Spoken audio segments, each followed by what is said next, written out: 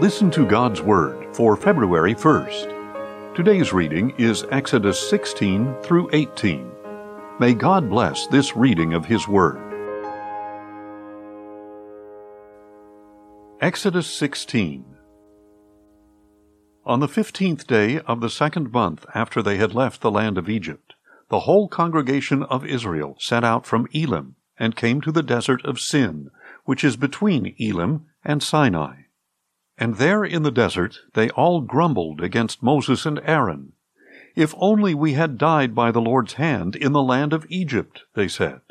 "There we sat by pots of meat and ate our fill of bread. But you have brought us into this desert to starve this whole assembly to death." Then the Lord said to Moses, "Behold, I will rain down bread from heaven for you. Each day the people are to go out and gather enough for that day. In this way I will test whether or not they will follow my instructions. Then on the 6th day, when they prepare what they bring in, it will be twice as much as they gather on the other days."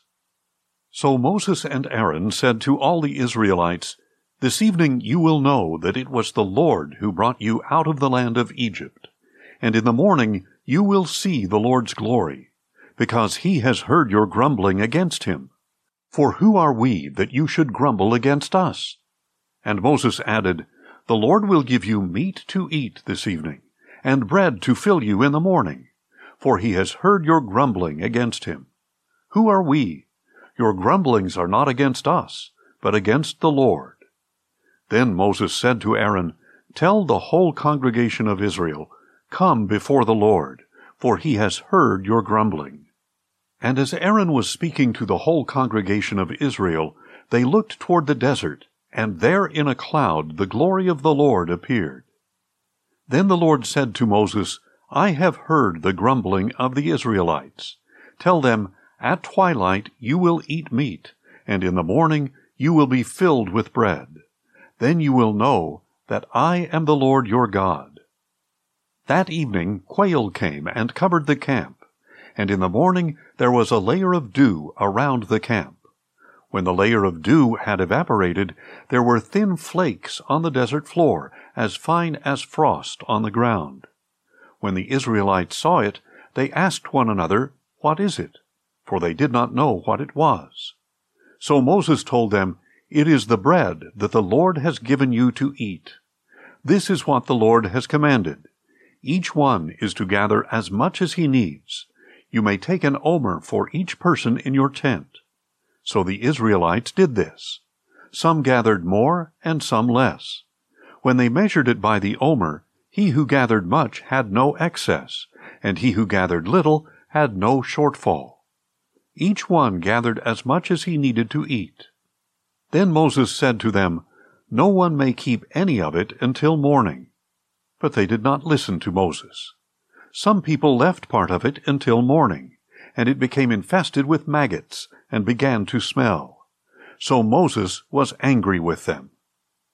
Every morning each one gathered as much as was needed, and when the sun grew hot, it melted away. On the 6th day they gathered twice as much food, 2 omers per person. And all the leaders of the congregation came and reported this to Moses. He told them, "This is what the Lord has said. Tomorrow is to be a day of complete rest, a holy Sabbath to the Lord. So bake what you want to bake, and boil what you want to boil.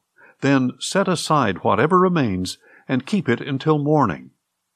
So they set it aside until morning as Moses had commanded, and it did not smell or contain any maggots.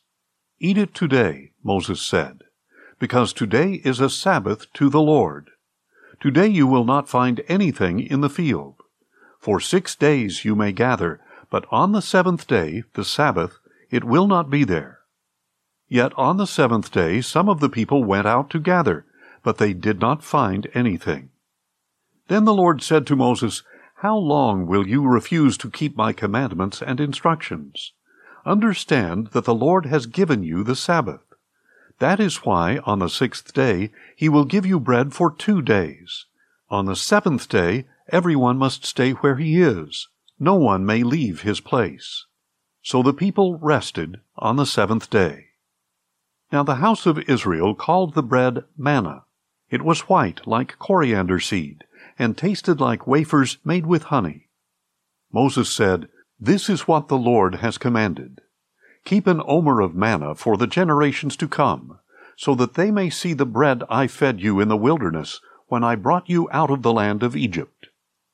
So Moses told Aaron, "Take a jar and fill it with an omer of manna. Then place it before the Lord to be preserved for the generations to come." And Aaron placed it in front of the testimony, to be preserved just as the Lord had commanded Moses. The Israelites ate manna 40 years, until they came to a land where they could settle. They ate manna until they reached the border of Canaan. Now an omer is a tenth of an ephah. Exodus 17. Then the whole congregation of Israel left the desert of Sin, moving from place to place as the Lord commanded. They camped at Rephidim, but there was no water for the people to drink. So the people contended with Moses, "Give us water to drink." "Why do you contend with me?" Moses replied. "Why do you test the Lord?" But the people thirsted for water there, and they grumbled against Moses. "Why have you brought us out of Egypt to make us and our children and livestock die of thirst?" Then Moses cried out to the Lord, "What should I do with these people? A little more and they will stone me." And the Lord said to Moses, "Walk on ahead of the people, and take some of the elders of Israel with you. Take along in your hand the staff with which you struck the Nile, and go. Behold, I will stand there before you by the rock at Horeb. And when you strike the rock, water will come out of it for the people to drink." So Moses did this in the sight of the elders of Israel. He named the place Massah and Meribah, because the Israelites quarreled, and because they tested the Lord, saying, "Is the Lord among us or not?" After this, the Amalekites came and attacked the Israelites at Rephidim. So Moses said to Joshua, "Choose some of our men and go out to fight the Amalekites. Tomorrow I will stand on the hilltop with the staff of God in my hand." Joshua did as Moses had instructed him, and fought against the Amalekites, while Moses, Aaron, and Hur went up to the top of the hill. As long as Moses held up his hands, Israel prevailed, but when he lowered them, Amalek prevailed. When Moses' hands grew heavy, they took a stone and put it under him, and he sat on it. Then Aaron and Hur held his hands up, one on each side, so that his hands remained steady until the sun went down. So Joshua overwhelmed Amalek and his army with the sword. Then the Lord said to Moses, "Write this on a scroll as a reminder, and recite it to Joshua, because I will utterly blot out the memory of Amalek from under heaven." And Moses built an altar and named it, "The Lord is my banner." Indeed, he said, a hand was lifted up toward the throne of the Lord. The Lord will war against Amalek from generation to generation. Exodus 18. Now Moses' father-in-law Jethro, the priest of Midian, heard about all that God had done for Moses and his people Israel, and how the Lord had brought Israel out of Egypt. After Moses had sent back his wife Zipporah, his father-in-law Jethro had received her, along with her 2 sons. One son was named Gershom, for Moses had said, "I have been a foreigner in a foreign land." The other son was named Eliezer, for Moses had said, "The God of my father was my helper, and delivered me from the sword of Pharaoh." Moses' father-in-law Jethro, along with Moses' wife and sons, came to him in the desert, where he was encamped at the mountain of God. He sent word to Moses, "I, your father-in-law Jethro, am coming to you with your wife and her 2 sons." So Moses went out to meet his father-in-law and bowed down and kissed him. They greeted each other and went into the tent. Then Moses recounted to his father-in-law all that the Lord had done to Pharaoh and the Egyptians for Israel's sake, all the hardships they had encountered along the way, and how the Lord had delivered them. And Jethro rejoiced over all the good things the Lord had done for Israel, whom he had rescued from the hand of the Egyptians.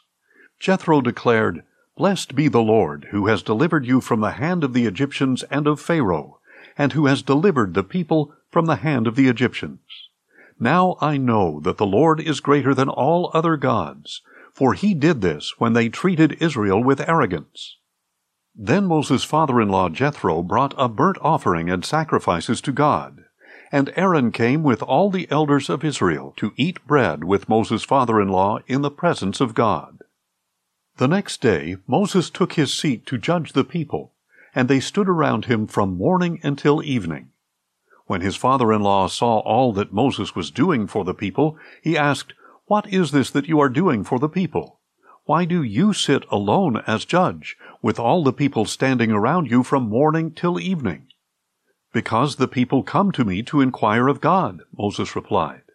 "Whenever they have a dispute, it is brought to me to judge between one man and another, and I make known to them the statutes and laws of God."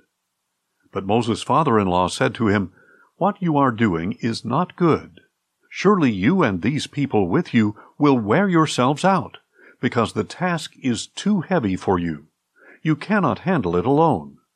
Now listen to me. I will give you some advice, and may God be with you.